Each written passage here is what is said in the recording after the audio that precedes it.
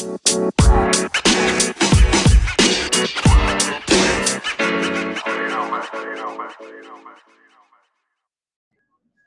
everyone, and welcome to the No Limit Jumper podcast. I'm your host, James Macy, a.k.a. J-Man. It's a very special episode. We're going to talk about my second favorite team, the Boston Celtics. Y'all know that I'm a Hawks fan, sadly. I get that a lot, so you hide the laughs. But for the first time ever, No Limit Jumper is sponsored by Excel Health. We're very proud to announce that. So more information will come on that. But first and foremost, man, Celtics are looking decent. I'm not going to say they're one of those teams where they're unstoppable. I feel – let's start this off with Jason Tatum. I feel like the Celtics can only go as far as Jason Tatum. What are your thoughts on that? I agree. I mean, that's just – if you look at the way that the team played throughout the season, as soon as Jason Tatum started heating up, February, he was dropping, 30 points a game. The team looked unstoppable. And then when we came back, we faced the Bucks, 5 points from Jason Tatum, and the team was not looking good. And then we came back, plays well again, and we start winning. So, I mean, I just feel like whichever way Jason Tatum's going, that's the way that we're going. Now, Aiden, you always seem to have a snippy take on the Celtics. So let's hear from you. Yeah, I was going to say, I think I'm the lone person here who disagrees. As much as I love JT and he is the best player on our roster currently, I think for the Celtics to truly succeed and to reach our peak, we have to click as a group collectively. We've seen in that Bucks game, even though Jason Tatum went 1 for 17 if we take away that tip-in, but Kemba Walker, he came out, he had damn near 20. He only played 18 minutes. Jaylen Brown almost put up 25. Gordon Hayward almost had 20. We can see every time a guy lacks, they have that capability to step up. Unfortunately, with Kemba Walker's minute restriction during the bubble, we weren't able to snag out that game against Miami and against Milwaukee. So kind of now that I've seen that, I can kind of say Jason Tatum can have those 1 for 17 performances as long as Kemba can go 30 minutes, as long as JB can go 30, and as long as Gordon Hayward can give us at least 15. Okay, so I'll agree with you to a point. I think that that's true until we face a team like Milwaukee in a 7-game series, until we face a team like the Lakers in a 7-game series. You need a superstar to win championships. I mean, the last team that did it without one was, the Pistons? I mean, it just doesn't happen anymore. So – yes, we can be a collective good unit, but we need JT to show up and be a superstar when it's superstar time. Absolutely. And I think you hit it on the nail on the nose, I guess you can say, with I guess our ceiling is as high as his ceiling is, but I still think that we could win a championship if we just have JT consistently dropping 20 versus having to need him to have those 35-point performances consistently. Okay. So Jason Tatum is interesting to me because I've been covering him a lot with my time at Per Sources and now my time with No Limit Jumper. And I'm just seeing his progression. And obviously the comparison is Kobe Bryant. I mean, when I literally watched him play, I was talking to Hunter off the record a few weeks ago about this. And every time I see him, I get chills because I feel like I'm watching Kobe play. Every movement, every time he creates space for himself, the balls run through him religiously. And we really are seeing this season with the offense really being run through him because of the whole Kyrie situation that got in the way and everything. And they are a better team without Kyrie. But I'm really nervous that the Celtics are relying a lot on Jason Tatum to be the best scorer, to be the best rebounder, to have the best IQ on the team outside of Kemba. It really just seems like if Jason Tatum has a bad game, the rest of the team has a bad game. And when Jason Tatum doesn't show up, then Kemba doesn't show up, then Jaylen Brown doesn't show up. And we're seeing this with teams like Milwaukee, with teams like the Lakers. And honestly, what is that X factor? What is this team's X factor that's going to get them over that hump to be considered as a true championship contender? I mean, that's a good question, but I mean, you could ask that about any team. What sets them apart? I mean, what's the Bucks X factor? Giannis? Is that what you're asking?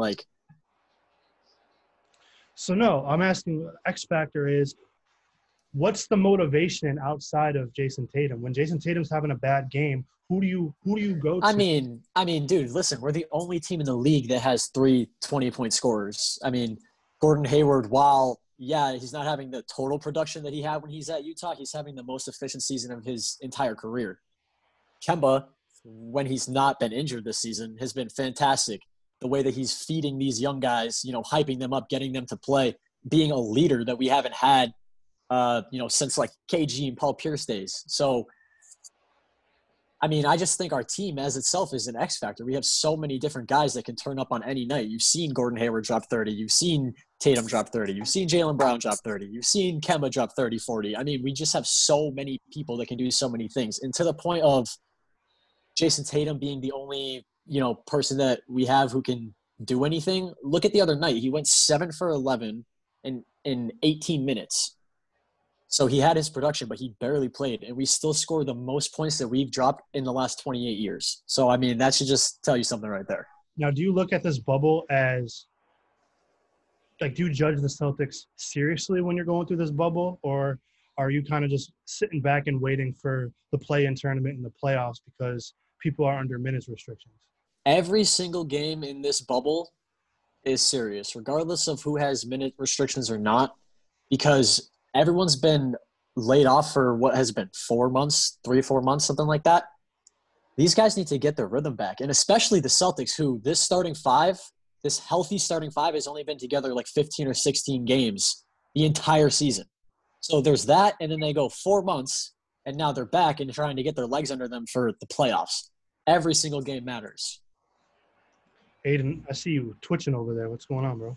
No, so I was just gonna hop on to the tail end of that, where kind of talking about the X factors. Now I understand we have our main 4 core guys with JB, Kemba, Gordon Hayward, and JT. I understand that. But in order for us to beat top teams like Milwaukee, like the Clippers, like hell, you can even say Dallas, you need to have bench production. You need to have guys like Daniel Tice, even though he's in our starting 5, he needs to give us 10 and 10 a game. We need guys off the bench like Marcus Smart, who can't foul out in a game against Miami. We need him to play 36 minutes. We need guys, our young guys off the bench, Romeo Langford, to look like he knows what he's doing on defense. So for the Celtics to really succeed in this playoff run, we need to see the influx of youth talent like Romeo Langford. I guess Tice is more of a vet. Same thing with Smart, but we need those guys to elevate themselves to levels we haven't seen, because in order to compete with Milwaukee's depth, and if we make it to the finals to compete with the Clippers' depth, we can't have those guys struggling like they have throughout the course of the season. That's our biggest weakness right there, our bench. Now, when it comes to some question marks with the Celtics, it's always been who they're going to have at the 4 and 5, and who are, especially they lack a big man presence. And what I want to get into is the whole I disagree. Daniel Tice and Enes Kanter debacle. I think that the Celtics should really rely more on Enes Kanter. I feel like he provides more offensively and defensively than Daniel Tice.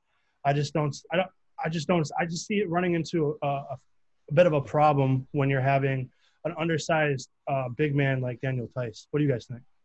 I disagree wholeheartedly with that. Completely. Yeah, I'm with Hunter on this one. The way that the Celtics play is we can't have a 5 like an Enes Kanter on the court at all times. It clogs the lane for guys like JB and JT to be able to isolate and take their guys to the hoop and draw fouls and to finish over defenders. Kanter is a paint clog. There's a reason why we can only play him in 3-4 minute spurts, because when we play him longer, teams can key in on him. Our shooting starts to stop because we don't have the driving kicks that is pretty much our whole offense right now. So having Kanter in, it really limits us, which is why we see Tice struggling so much, because Tice now has to play 30, 35 minutes a game, and his knees are starting to hurt. You can see him getting tired. So, yeah, we may have Enes off the bench, but he's really not even a factor on the squad anymore for the type of offense that Brad Stevens wants to play. And defensively, he is a liability. I would never say he's better than Daniel Tice at defense. He is probably one of the worst big man defenders in the league. And I love the guy. I really do. I love him. But, man, watching him play defense is a struggle. Yeah. And at least like Daniel Tice will have effort, and he'll have moments where he lapses, but at least he gives 150% every second he's on that court. He's solid all around, and if you watch the way that he moves in our offense, the screens that he sets underneath to allow Jason Tatum and JB to get those wide open layups, it's just nobody has done that for so long. It's just it's like an old style that he's bringing back, and I love it. Absolutely. I love Tice. One of my favorite players on the team. Absolutely. I like this guy. I really do. Good stuff, man. Daniel Tice, like I said, like you said, one of your favorite players on Boston, one of my favorite players on Boston. And if he can get that 3-pointer at the top of the key to fall consistently, that's when I think that honestly is our X factor. Once Daniel Tice starts to knock down threes consistently is when teams have an inability to guard our starting five consistently. I am yelling at my team for him to shoot threes when he gets it at the top of the key and he's open. No, needless to say, I think they're making it work with the lineup they have. Brad Stevens is a terrific coach. I think they're all buying in this year, especially with the drama that happened a few seasons ago. My biggest question is, obviously, I hope I'm not alone when I say this. The only real competition, because I picked the Celtics to come out of the East, and that's kind of a wild card. So I really just think that the Bucks are the only competition in the East. And I feel like Philly will be no competition whatsoever because their track record does not hold up against the Celtics. But who do you put on a guy like Giannis? And when we go to Philadelphia, who do you put on a guy like Embiid now? Or who do you put on those star players? So Giannis, I mean, Giannis is going to cause you issues no matter who you put on him. There's only, there's like 3 guys in the league who can successfully defend Giannis, like maybe LeBron, Paul George, like Kawhi. I don't really see anybody else being able to stop. I mean, JB plays him well. Tatum plays him well enough, but there's just points where he's just going to go out and dominate. There's nothing you can do about that. Somebody like Joel Embiid, honestly, without Ben Simmons, which, by the way, he's injured. I don't know if you guys saw that. Something going on with his knee. He could be out for like 6 weeks. So, yeah. So, honestly, the Bucks aren't even the team I'm the most scared of. The team I'm the most scared of, this is the team that we're facing tonight. It's the Raptors. That's true. Yeah. Amen to that, man. The Bucks, honestly, I don't see the Bucks winning the East, whether the Celtics win or not. They have trouble against Miami, who they could see in the second round, I believe. I mean, big trouble. They went 1-3 against them this year. They almost lost to them the other night without Jimmy Butler and without Goran Dragic. I just don't see the Bucks. I don't know. It's just a feeling I have. I don't see them coming out of the East, whether we win or not. I mean, I do think that we're going to come out if we get, our team in the right space. But I don't know, man. I just don't think it's the Bucks. I think it's, if anybody besides us, it's the Raptors, truthfully. Not to get off topic, but the Raptors have been surprising and uberly, I don't even know if that's a word, but uberly underrated this season. I think Siakam is going to give you guys problems. I think Lowry's going to give you guys problems. I even think Fred VanVleet's going to give you guys problems. But he's been playing significantly better than he normally does in the bubble. I mean, there's a few guys like TJ Warren that have just been playing, out of their freaking skin in the bubble. And I just think it's going to continue. Some guys just play better without fans. But we match up pretty well with the Raptors. I mean, Lowry versus Kemba is a good matchup. Siakam and Tatum's a good matchup. VanVleet and Jalen's a good matchup. I mean, it's a really, really good matchup. I think that would be a 6 or 7 game series. I would love to see that. But I am definitely worried about the Raptors for sure. And not even to mention the Raptors have OG Anunoby as well. They have a right. deep end, Serge Ibaka, Marc Gasol, Terrence Davis, guys that they can come in on any given moment. I mean, even Matt Thomas, who's barely played this year, guy who's shooting, I'm pretty sure, 51% from 3, 49% from 3 this year. I mean, they have one of the deepest teams in the league, one of the best defenses, one of the best offenses. Like you said, I think if anybody has the strongest chance to come out of the Eastern Conference right now, it's Toronto with the way that they've been clicking. I mean, they beat the Lakers easily with ease. And there's one thing that they have that no other team in the league has right now, and that's grit and determination. I mean, You see a lot of other teams playing, especially in the bubble. It's kind of mundane, ISO ball, kind of teams are just asleep. Toronto's out there. You can tell that they want it. You can tell they want to repeat, and that's scary. They want to prove. They want to prove that they can win without Kawhi. Nick Nurse is a fantastic coach. I mean, just the way that he has led that team this season to the record that they've had, even better than last year, and looking like going into playoffs as they could be a true serious contender. I mean, it's something that nobody thought would happen. Everyone thought the Raptors were going to be garbage this year, and they have been the opposite. I think the way OG Anunoby was guarding LeBron that night was amazing. I mean, obviously he couldn't stop him. Obviously he couldn't. He contained him really well, and it just scares me because if you throw OG Anunoby on Tatum, that could cause a lot of problems. I can see OG Anunoby shutting him down for a quarter or two. Fair enough, but who's gonna then shut down Jaylen Brown? Who's gonna then shut down Kemba Walker? You know what I mean? Like, we have other avenues where we can attack. I mean, I think we're a good matchup with the Raptors. I think we can beat them. I think Gordon Hayward needs to be more of a vocal point of the offense. I feel like we need to start seeing Utah Jazz Gordon Hayward. I feel like if he produces more, obviously you said this is his most efficient season. I don't doubt that for a second. But he needs to show up for this team. I mean, we see Jason Tatum produce. We see Jaylen Brown. But I really need to see more out of Gordon Hayward. I feel like he does enough to get by, but he needs to go over that hump, like I said, and just be Utah Jazz Gordon Hayward. I will say this. Through the first 3 games of this bubble, and you'll see this tonight, this is the first time in 2 years or a year and a half that I can say I have seen Utah Jazz Gordon Hayward. The way that he was attacking the hoop against Miami and against God, I'm blanking. But the way that he's been attacking the hoop over the last 3 games has been amazing. The way he's been finishing, hooping, his mid-range shot has been beautiful. We've been putting him in the pick and roll with Tice, a little bit with Cantor. I mean, the reason why Robert Williams had 18 last night is because it was him and Gordon Hayward in the pick and roll. I mean, we've been allowing his game to expand. And I think Brad Stevens realized this over the break, which is why we've seen an increase in his touches and usage percentage.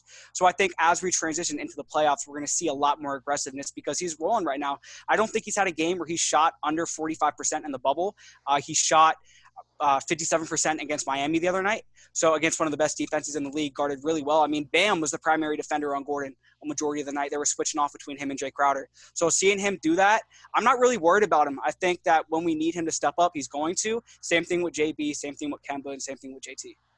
Yeah, I completely agree with Aiden. I think the only way that you would really see Hayward really go back to the Utah Jazz days in terms of production is if he played more on the bench unit where he's going to get even more touches. But starting, you're going to see a lot more the ball moving through him rather than it ending with him.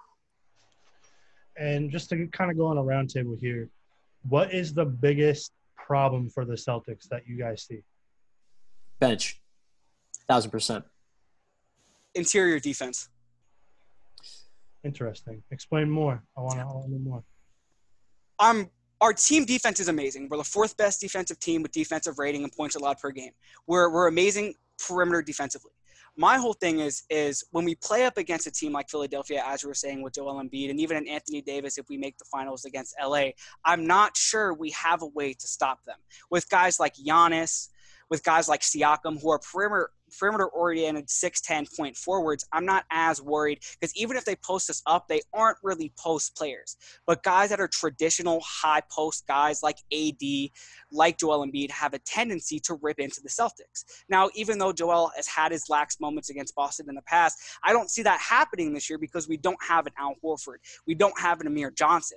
Like I said, our best paint defender is Daniel Tice, and even still, he's more of a guy who's a rotational defender. You can't stick him on, like I said, a Joel Embiid, Anthony Davis, Karl Anthony Towns, an elite big. He's going to get eaten alive. He's not tall enough. He's not strong enough. He's quick. He's athletic, but he isn't burly enough. And Enes Kanter, barely a defender, So that's my whole thing is our interior defense one-on-one is going to be weak. And in a 7-game series when guys can isolate a guy like Tice, a guy like Ojeleye, if we're going to more than likely put him on a big, guys like Kanter, I'm scared of that unless we inevitably run a zone.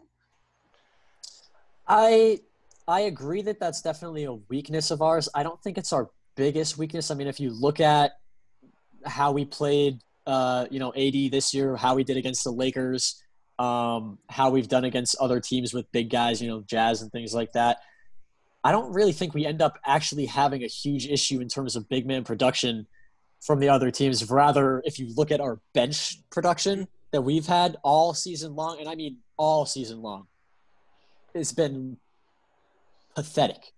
No, To the absolutely. point where it's like, I mean, I was shocked that we didn't make any moves at the deadline. I mean, I don't think Wanamaker should be on the floor as much as he is. I really don't. I don't think that Enes Kanter should be a focal point of the offense in the second unit because he is. He averages more points than pretty much everybody on that second unit, besides Smart, but he was playing in the first unit for most of the year. I mean, that's the only silver lining of our bench unit is that our best defender is there in Marcus. But I think the interior defense kind of feeds into that because we have nobody on our bench who's 6'10" or above who can defend besides maybe Robert Williams, but we don't have a big what's the word I'm looking for? We haven't seen enough from him to be able to make a conclusion whether or not he's a solid defender or not, especially against guys like AD and Embiid and people like that. So who do you guys think should Robert Williams, I believe, should he be playing more than Enes Kanter at this point? Absolutely. And why isn't that happening? I think you saw a switch the other night. I think Brad is experimenting right now. And obviously, Robert Williams was injured for a good part of the season, pretty significant injury. A lot of people have issues coming back from. I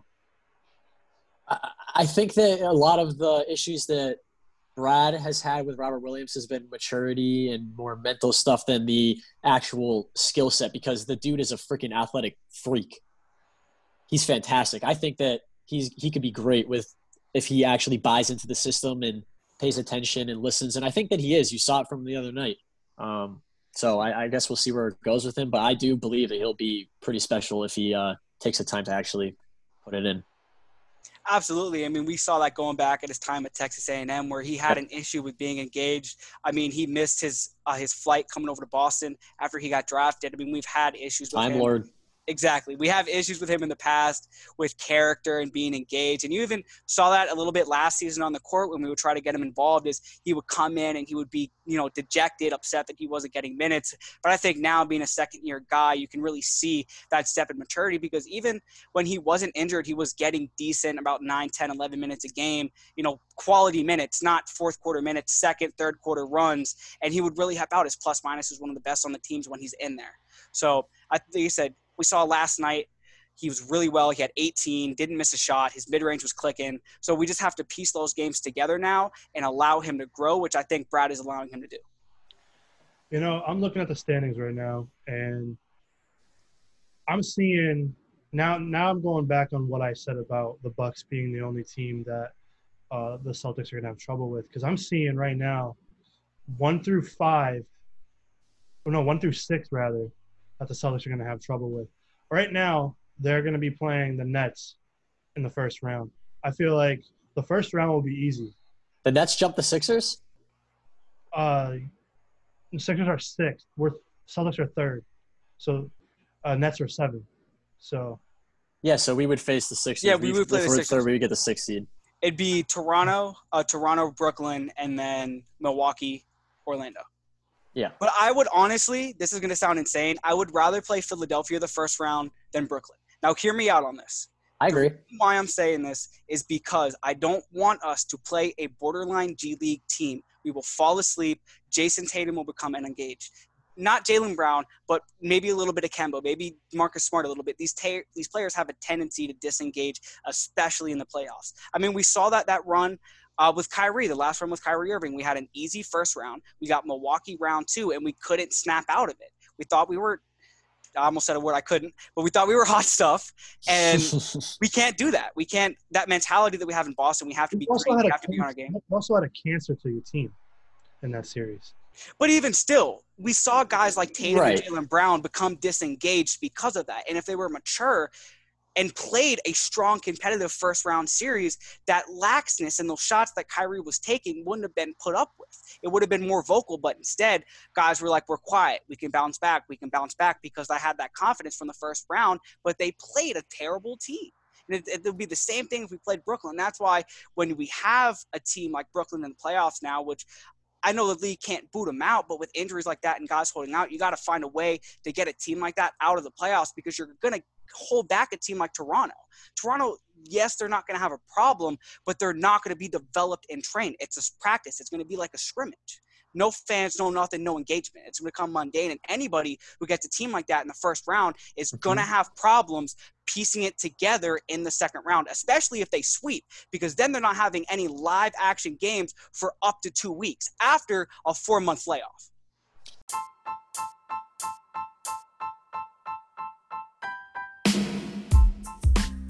You are tuning in to the No Limit Jumper podcast, where there is no limit to what is talked about. Thank you for your support, and for more information, news, updates, and everything like that, please visit www.nolimitjumper.com or follow us on Instagram and Twitter at NoLimitJumper. Exactly, and that works into our favor too. If it's set up that way, because we get Philly the first round, especially with Ben Simmons injured. If he really is out for that entire series, I mean, I don't want to jinx it, but you could basically chalk that one up. It's just not going to happen for the Sixers at that point. They're not going to play us well enough without Ben Simmons to beat us. It's just not going to happen. So we come out of that series, right? And it's still going to be competitive because they have good players. You know, they have Matisse Thybulle, they have Joel Embiid, they have Al Horford. Obviously, they have good guys. But the Raptors would be coming off of the Nets, like you were just saying. An easy series. And we would be facing them in the second round. So we're coming off of facing one of our rivals, a tougher series. They're coming off of facing the Nets. I think we would be more primed to beat them and head into the Eastern Conference Finals than they would to beat us. And especially with no fans, because Toronto in the playoffs thrives off of that environment. And yes, they're thriving in the bubble and they're 4-0 right now and they're gritty. But the second that playoff switch is activated and players are in a different mindset, in a different mode, you never know how stuff can change. Exactly. So this is why I think the Celtics, if they make it out of the East, they have a good shot at winning the championship. It's because of what you just said. You want them to play the Sixers. You want them to play the Raptors in the second round. And then obviously the Bucks come the third round. If they go through that tough road,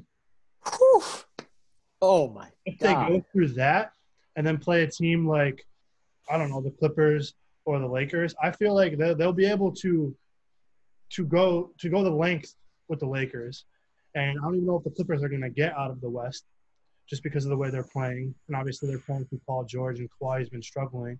And they're trying to find their identity with who's going to start at the 5. But I honestly feel like this Celtics team now that Kyrie is out of the picture, they can – like Aiden said, they're more mature now. They're more developed. They have a better sense of identity. Because in reality, you had the whole season with Kyrie going to the media saying, I'm glad I stayed here, and then making this and making that. Now that's gone. Now they can focus on the bigger picture. I really think this team has what it takes. And going into my next question for you guys is, obviously this team is good. What team do you guys compare? What Celtics team in the past can you guys compare to this team now? That's a really good question. While you think, can I take this? Because I already have my answer. Go ahead. Yeah, go ahead. There is no team in the history of the Boston Celtics that is like this one. Now, okay. I understand that that's insane to say, but I can't look back on history and think, even with the Parrish McHale Bird Celtics, even with the Sam Jones, Tommy Heinsohn guys, those are legendary, unique teams. Every Celtics team that has ever made a run has been unique. The 08 team, there's never going to be a team that embodies Kevin Garnett's energy, Rajon Rondo's grittiness, his playmaking, Ray Allen's clutch shooting, Paul Pierce's embodiment of Boston. We will never have that again. But these guys we have now, Jaylen Brown, Jason Tatum, Kemba Walker, Enes Kanter, just want to throw them here because those are leaders in our community. We haven't really had guys in the last 10 years since KG's left to have really embraced the city like that. And even still, even when we had Bird and McHale and guys like that, they weren't out marching in the streets of Boston when we had social justice issues. I mean, they're really connected with the city, with the town, with the culture. And I think in a way it makes this the first time. Okay, sorry. It's something cut off and popped up on my screen, but it's the first time in a while that the Boston Celtics really embody the city. Yeah, this team, I can, I've been sitting here thinking of all the past teams, trying to compare them and stuff, and I think you're completely right. This team is very, very unique, and I think this situation, this season itself, is unique in its own way, in general. But I haven't liked or loved a Celtics team and really enjoyed watching every second of every game as much since 2008. Yep. And it's just, I mean, every single game, I sit there on the edge of my seat. It's like I haven't felt that way about a team in a long time. And can you honestly tell me that if we go and we beat the Sixers, the Raptors, the Bucks, and then go on, say we face the Lakers, we beat the Lakers and LeBron in the finals at the same time, can you honestly say as a Celtics fan, anything would feel better than that? I mean, that would be one of the greatest playoff runs in NBA history, without a doubt. Just look at the teams. Look at the people that we would beat. Absolutely. Absolutely. And I think with the climate of the world right now with coronavirus and everybody being locked up, it would mean so much for the city of Boston that's been damaged so much by COVID-19 and the destructions with even the storm, tropical storm Arialis that passed through a couple weeks ago. I know it did some damage up in the Northeast, having these things that really unite the city. And I think really bringing a championship to Boston would mean so much for the entire New England area. Now, do you guys think that this team making the run this season with it being so unique, do you think this would be a one-time thing? Because obviously you got the Nets who are hurt. Kyrie and Durant are coming back. The East is probably going to regroup itself and get revamped after next season. Do you guys think that this is a one-time thing? That they're Absolutely not. Absolutely not. These guys are here for the long run. We just signed JB to a nice long contract. We're going to give Tatum the max, okay? These guys are here to be Celtics for life, I believe. And I think that they should be, and I think that Danny Ainge should do whatever he can to keep them, because if we can keep those two guys in a nice core around them, that's one of the best duos in the entire league, and definitely, in my opinion, the best young duo right now. I mean, duos of players under 25, you're not going to find a better match. I don't see any other team outlasting, say in 7 years, who's going to be better than the Celtics if they still have Jason Tatum and Jaylen Brown? Who can you think of in the East who's going to still be there? KD won't be. 7 years? No way. In the long run, yes, I completely understand. We're going to have JB and JT. They are lifetime Celtics. They're bought into the system. They bought into the city. But for a championship-winning caliber team, that only comes around so often. And especially, like James said, with the East reloading next season and the issues that we don't have the cap space to make moves. We don't have the draft assets that we've had. We don't really have the young assets because Romeo Langford's injury-prone, underperformed. Same thing with Robert Williams. And those are only really the good young pieces we have on our bench. So we can't reload, and we've seen this year, even with injury issues, we're a 3 seed. Once Gordon Hayward he has 2 more years on his contract, Kemba has 3 more. I think we're a 2 to 3 seed without these guys, and I think right now, with the way the East is unfolding, with the bubble, it's our best shot to make a run for the title. I don't think it happens next year or the year after, and I think it's going to be a while before we see a team with this level of excitement that's going to be able to compete with the top-tier Eastern Conference teams. I agree that right now is the best time to make the push, but I kind of disagree about the fact that we can't reload. I mean, yes, Hayward, I think he has 1 year left. I think he's going to exercise his option this year, and then that's the last year is the player option, which he's going to suck up a lot of cap room with that. But we still have a lot of picks, and we do have a lot of young talent. Like, we could offload a lot of our bench, a lot of these picks, and we could have one of these championship teams with a bench full of veteran guys who know what they're doing. I just don't think that's the way that Danny Ainge wants to do it. He wants to play the long game, which, is okay at some point. But at the same time, I always am itching to have one of those teams like the Lakers or Clippers have, that they have an entire bench full of guys that have that playoff experience, have that leadership mentality versus a lot of young guys that I just feel like we're constantly building and building and building. So I feel like you're right. Oh, sorry, James, but let me just get this right off. To a certain extent, you're right, but I feel like Ainge has been trying to make moves for the last year and a half to try to improve bench depth, and nobody's biting. We don't have those young assets that we had in the past. Our picks aren't valued as high. Our young guys are struggling and aren't developing like Langford, like Carson Edwards. The only guy who's really shown improvement is Robert Williams. Yes, they've only been here for a year to 2 years, but they aren't going to be valuable assets next year or the year after that until they start showing us something. And to go off of Aiden is they have all these picks and they're not doing anything with it. I mean, we saw a few seasons ago where they just kept drafting guard after guard after guard, and you were just sitting there wondering, what the hell is the game plan? What is Danny Ainge doing? And then you look at a guy like Daniel Tice. Yes, he's a good fit for the organization. He's a good fit for the lineup. He's only averaging 6.5 rebounds, and he's undersized at that. So why not go after a guy? You should have went after a guy like Clint Capella, but the Hawks went after him. I don't know why they didn't pull the trigger on AD. There's probably a lot of theories on why they didn't. You need a guy to hold down the paint, like you guys just said. Interior defense is the biggest problem, I believe, and I'm agreeing with Aiden, is the biggest problem they have. If you guys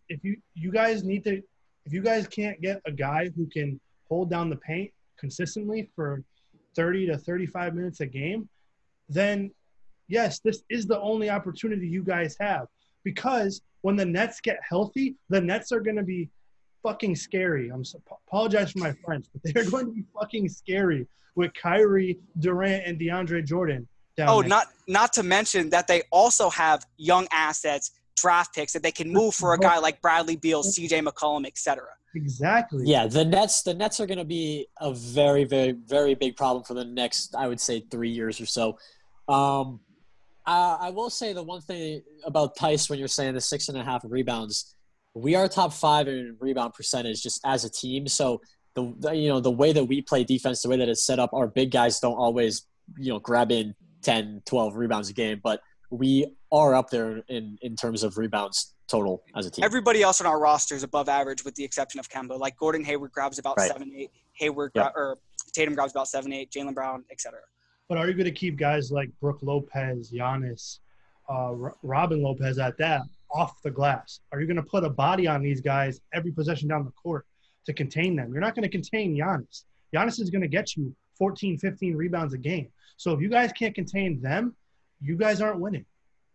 Well, that's the thing, but it's not about containing Giannis. It's never about that when you're facing a team like the Bucks. It's about containing everybody else. Giannis is going to get his, dude. He's one of the best players in the world. That's just what he does. Giannis is going to go out. He's going to get 30 and 15. I mean, you can try to stop it to some extent, but at the end of the day, he's going to do whatever he wants. The best thing that you can do is slow down Middleton, slow down their bench score, slow down Lopez when he comes in, but you're not going to stop Giannis. That's just not going to happen. And that's the scary part about the Bucks. Go ahead. The only way the Boston Celtics can beat the Milwaukee Bucks is if they neutralize Chris Middleton and Dante DiVincenzo. If those two guys have a good series, we stand no chance of beating that team. And that goes on both ends of the floor because Dante DiVincenzo is one of the best perimeter defenders in the league, and we don't even talk about it. You put him on Jaylen Brown or Kemba Walker, they're going to have problems. We don't mention their defensive depth. Yes, they're going to struggle offensively, but we got to lock down and neutralize those two guys and find a way to make them ineffective. And Middleton too. I would put him in the top 5 for wing defenders in the league. He's insane. I mean, people don't even think about that. The fact that he might be better in terms of a two-way player than Tatum right now, at least. I mean, arguably Jimmy Butler. When he plays against us, the dude shoots like 99%. So he's scary. I hate playing Middleton. I would rather them give the ball to Giannis every single time. Yeah. I mean, Chris Middleton averages 22, 50, 40, 90, and is a top 10 perimeter defender in the league, and we don't talk about it. I mean, that guy on any given night could go give you 40 and lock down your best player. Yeah, just join the 50, 40, 90 club, and that does not happen often. So exactly, especially for a wing guy. Right. So good news. A thing popped up on here saying they got rid of our time limit, so we're just going to keep on going. Game starts at 9.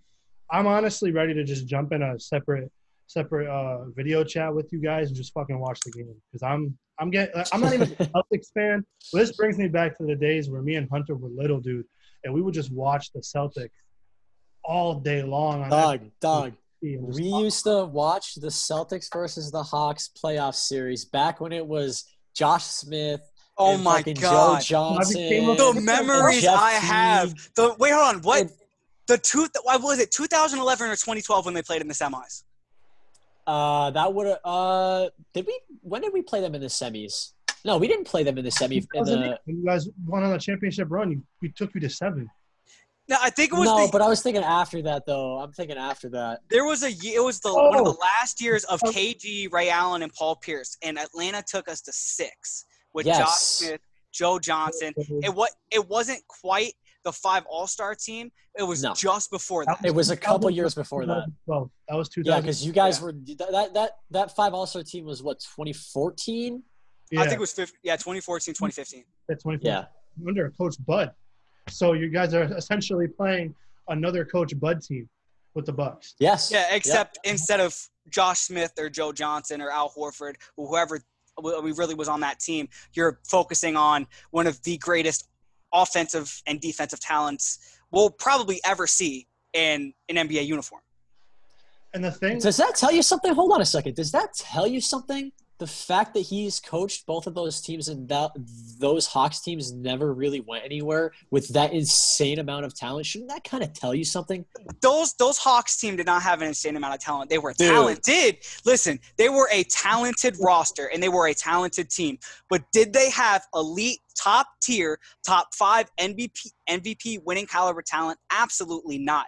Joe Johnson at his peak was a top 20 player. Josh Smith at his peak was a top 25, 30 player. I'm not putting numbers. I'm not saying he was 30, but I'm saying that was his peak. Giannis. Giannis is the. I can't agree with the Joe Johnson take. Yo, I'm not saying he's number 30. I'm not saying he's number 30 on that list, but I'm saying if he was ranked anywhere from like number 15 and number 30, that's not a bad ranking for Joe Johnson was like I said Joe Johnson top 20. I'm saying Josh Smith was 30 to. No, yeah, I agree with the Josh 30 Smith to 20. take. Joe, listen, ISO Joe is one of my favorite players of all time. I respect ISO Joe. I will never. He's still turning up in Big 3. Exactly. So. We could go. I could talk about this for a whole episode, dude. Don't get me started on Joe Johnson. No, but honestly though, those series against the Hawks, for some reason to me, especially because James, you and I were like super best friends at the time, and you were a Hawks fan, so going back and forth with each other about the games, like I loved those series. Those were the best. Yeah. I used to get so nervous for those games, dude. Oh, talking so much trash to each other. But the thing is, though, is like that's why I love the Celtics so much, because I grew up liking them and I fell in love with another team. Obviously, watching it's crazy because I fell in love with the Hawks while the Celtics were on that championship run. It was crazy as it seems. But I appreciate the Celtics so fucking much because, I mean, I idolize guys like KG and I idolize guys like Paul Pierce, Ray Allen, Rondo, freaking Leon Poe, Kendrick Perkins. But the thing is – Eddie House. Yes, sir. Yeah, Eddie House. Now we fast forward to now, and you need a guy like KG on your team to make you consecutively contend. Doesn't exist. The guy like KG doesn't exist, bro. They will never be another KG, dog. But I need a guy who's vocally and mentally sound like KG. Someone who's going to take over a game with his mouth. Talk on the floor, talk on defense. And I feel like Marcus Smart is probably the closest thing. We don't have that on our roster, though. Marcus Smart is the closest thing to KG that we will ever get. Marcus Smart is the heart and soul of this team, just like KG was. That's just the way it is. Marcus Smart isn't as good enough of a player to lead that entire roster, though. No, which Kemba is definitely the vocal leader for the first rotation of guys. I would say if anything, Kemba's a silent leader. He knows how to talk to guys on the side, but you're not going to hear Kemba Walker on the court hyping guys up, getting them ready, getting them hyped up to play. There's really nobody out there that does that. Vocal, you get Jason Tatum to be vocal, it's over. Yeah. No, I don't think Jason Tatum he doesn't have that mentality. Ever be that type of player. He's got a killer attitude. He's got that killer mentality, but I just don't think he's, in terms of like being a vocal leader, I just don't. That just doesn't seem like that's – if anything, it would be JB who would more kind of come out of the cocoon and butterfly into that type of person. And I think you will see that in the next few years because he has been so impressive and consistent. I mean, it's just – I'm falling in love with him as a player even more than Jason Tatum recently. I'm going to say a hot take. Go ahead. Don't hate me for it. I know what you're going to say. Jaylen Brown over Jason Tatum. Listen, I'm not saying – that Jaylen Brown is better. I'm saying he's a more consistent basketball player. He's a better defender, better playmaker, and he scores more efficiently. That's all I'm saying.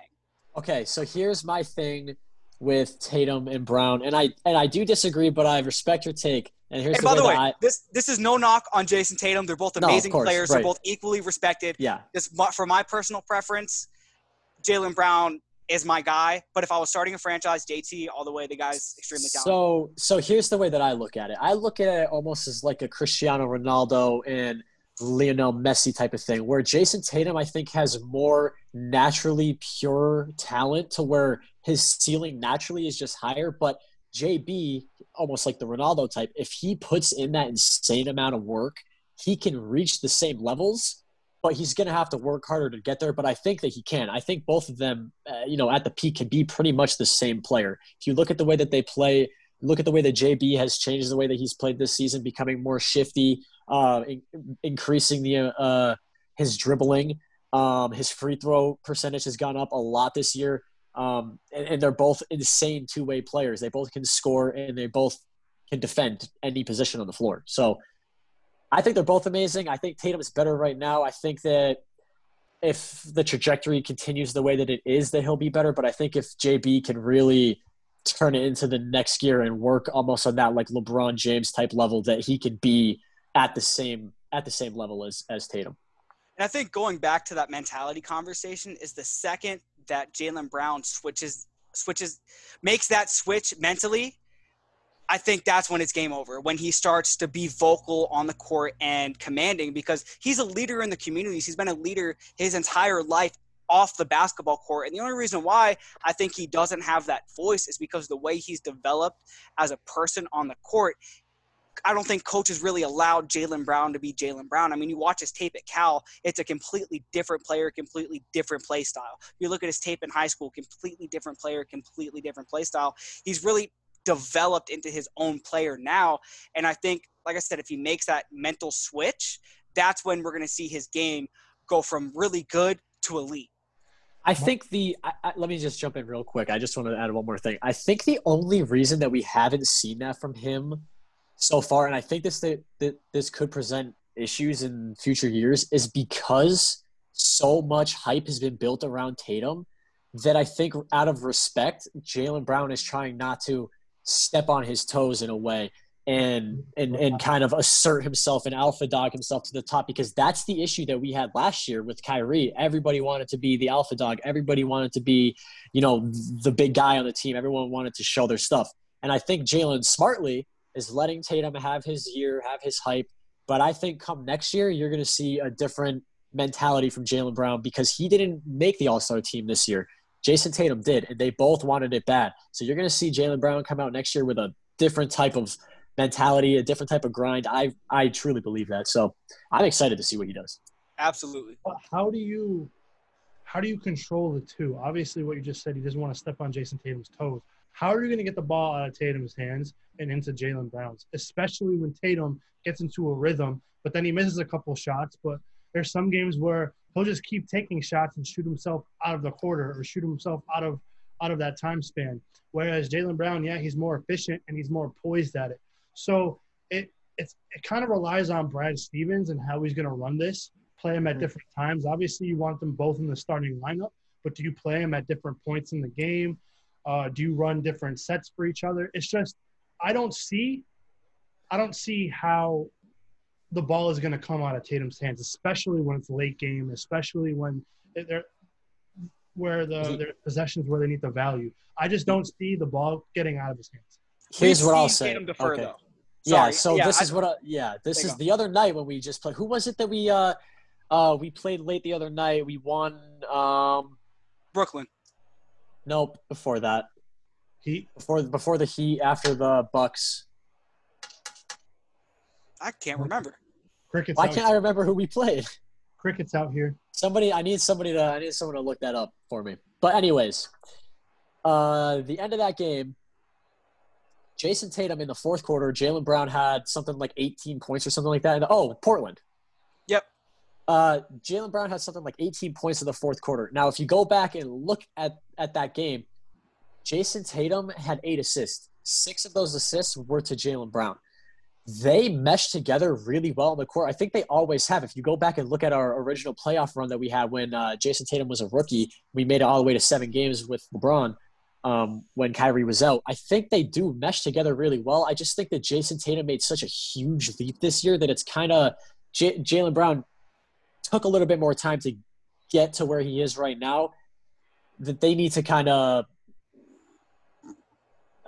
it's hard to explain, but if you get what I'm saying, like they were ascending at the same rate. Now they're kind of not. So I think in due time, they'll be fine. I don't think there's any issues there. I don't think that they have any animosity towards each other. I think that they both really like each other. The chemistry is all there. I just think it's going to take a little bit of time for them to both really blossom into superstars. But if you look at teams like the Rockets, you look at teams like the Clippers, you look at teams like the Lakers, these are all teams with duos of players that play together on the court pretty much all the time. And they mesh together fine, and they play perfectly well together. So I don't see it causing us any issues in the long term. Yeah, and I was just kind of to hop on that is I think the reason why we haven't seen Jaylen Brown be more aggressive is because he has to share the ball with Kemba Walker and Gordon Hayward. And I think as we see our vets slowly start to leave and Jaylen Brown kind of hits 25, 26 in the prime of his career, and if we don't get that explosion next year, we're going to get it once these guys are off the roster and those shots are going to be going to him. And it's all about the timing and the system. And the second that clicks and Jason Tatum and Jaylen Brown become their own duo, that's when I think we're going to see JB and JT really click and elevate to an even higher level. Yeah, once Kemba and Hayward are no longer on the team, and it's because, yeah, Jason Tatum and Jaylen Brown, realistically, if you look at the production, they're pretty much 1 and 2 in terms of scoring. Obviously, Kemba was, I would say, number 2, but he's been injured. He's been on a minutes restriction, so I'm putting JB at the number 2 for right now. Once those guys actually leave and there's not another 40 points being taken up by another 2 players, I mean, I think you're going to really see Jaylen Brown and Jason Tatum possibly being a duo that both almost averages 30 points a game. I think it really could happen. Yeah, I mean, I can see it. And kind of to wrap up things because we're coming on the hour mark. One of the reasons why I love the Celtics so much is because the way they run the offense through Jason Tatum. And another reason is they're so disciplined. If you watch them play, they run their sets to the T. And it just seems like it just runs so smoothly. And I love how Tatum's bringing it back to the Kobe days because I love that style of basketball. I just love it. And I feel like I said before, the Celtics team has the talent and has the heart to be NBA champions this year. And it's also more interesting is we had a shortened season. Going into this season, you didn't know who was going to win because the Warriors were completely destroyed. Durant wasn't coming back this season. You didn't really know what the Clippers were going to bring to the table. We didn't know how the Lakers are going to mesh. And now I'm seeing in the bubble that anybody can – shit. The Suns are 4-0 right now.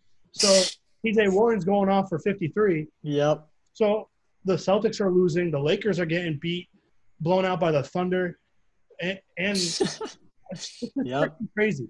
Bucks honestly lost to the Nets. I'll go on record right now and to end things off is I don't know who the hell is going to win the NBA championship. And just for the record, at the end of last season and after Kyrie left and we got Kemba, the highest that anybody thought that we were going to end up is like maybe a second-round team. Now people are talking about us being a championship contender. That in itself, I think, is a success. If you go back and look at where the season started, I think overall, if we end up making it, Eastern Conference Finals, it is a success. I would love to see us make it to the finals. But at the end of the day, I'm just happy that the NBA is back. I'm happy that we get to see the playoffs, and I'm super excited for playoff basketball. And I'm also sick and tired of hearing, we'll put the Celtics in the West. All right, so do 1 through 16 and then have them play like that. I would just like to point out, because I've argued endlessly with people about this, the East has a winning record against the West this season for the first time in God knows how long, but they have a winning record against the West. So nobody can bring up this, the West is so much better than the East. It's just not true anymore. It's just not. The bottom feeders in the Eastern Conference are worse than the bottom feeders in the West. Fair But enough. the top tier talent and the team cohesiveness is in the Eastern Conference, and that's why we're able to beat up on the West. And don't take beat out of context, but the Eastern Conference really has the ability, and Eastern Conference teams have more cohesion, have more chemistry than teams on the West Coast, which is why we see these teams succeed now against Western Conference teams, and we'll more than likely see that in the finals this year. I agree. A lot of those teams on the West are new teams. I mean, you look at the Lakers, brand new team. Look at the Clippers, brand new team. Rockets, brand new team. Thunder, brand new team. Whereas you look back at the East, Bucks have been pretty much the same core roster for a few years. Raptors have had the same core roster for a few years. Celtics, Sixers, same thing. The only team that you could say really not is the Heat. And by the way, I am also worried about the Heat. I will say that. I think they're my dark horse for this season. If they can end up beating, I think they would get the Bucks in the second round if they win in the first round.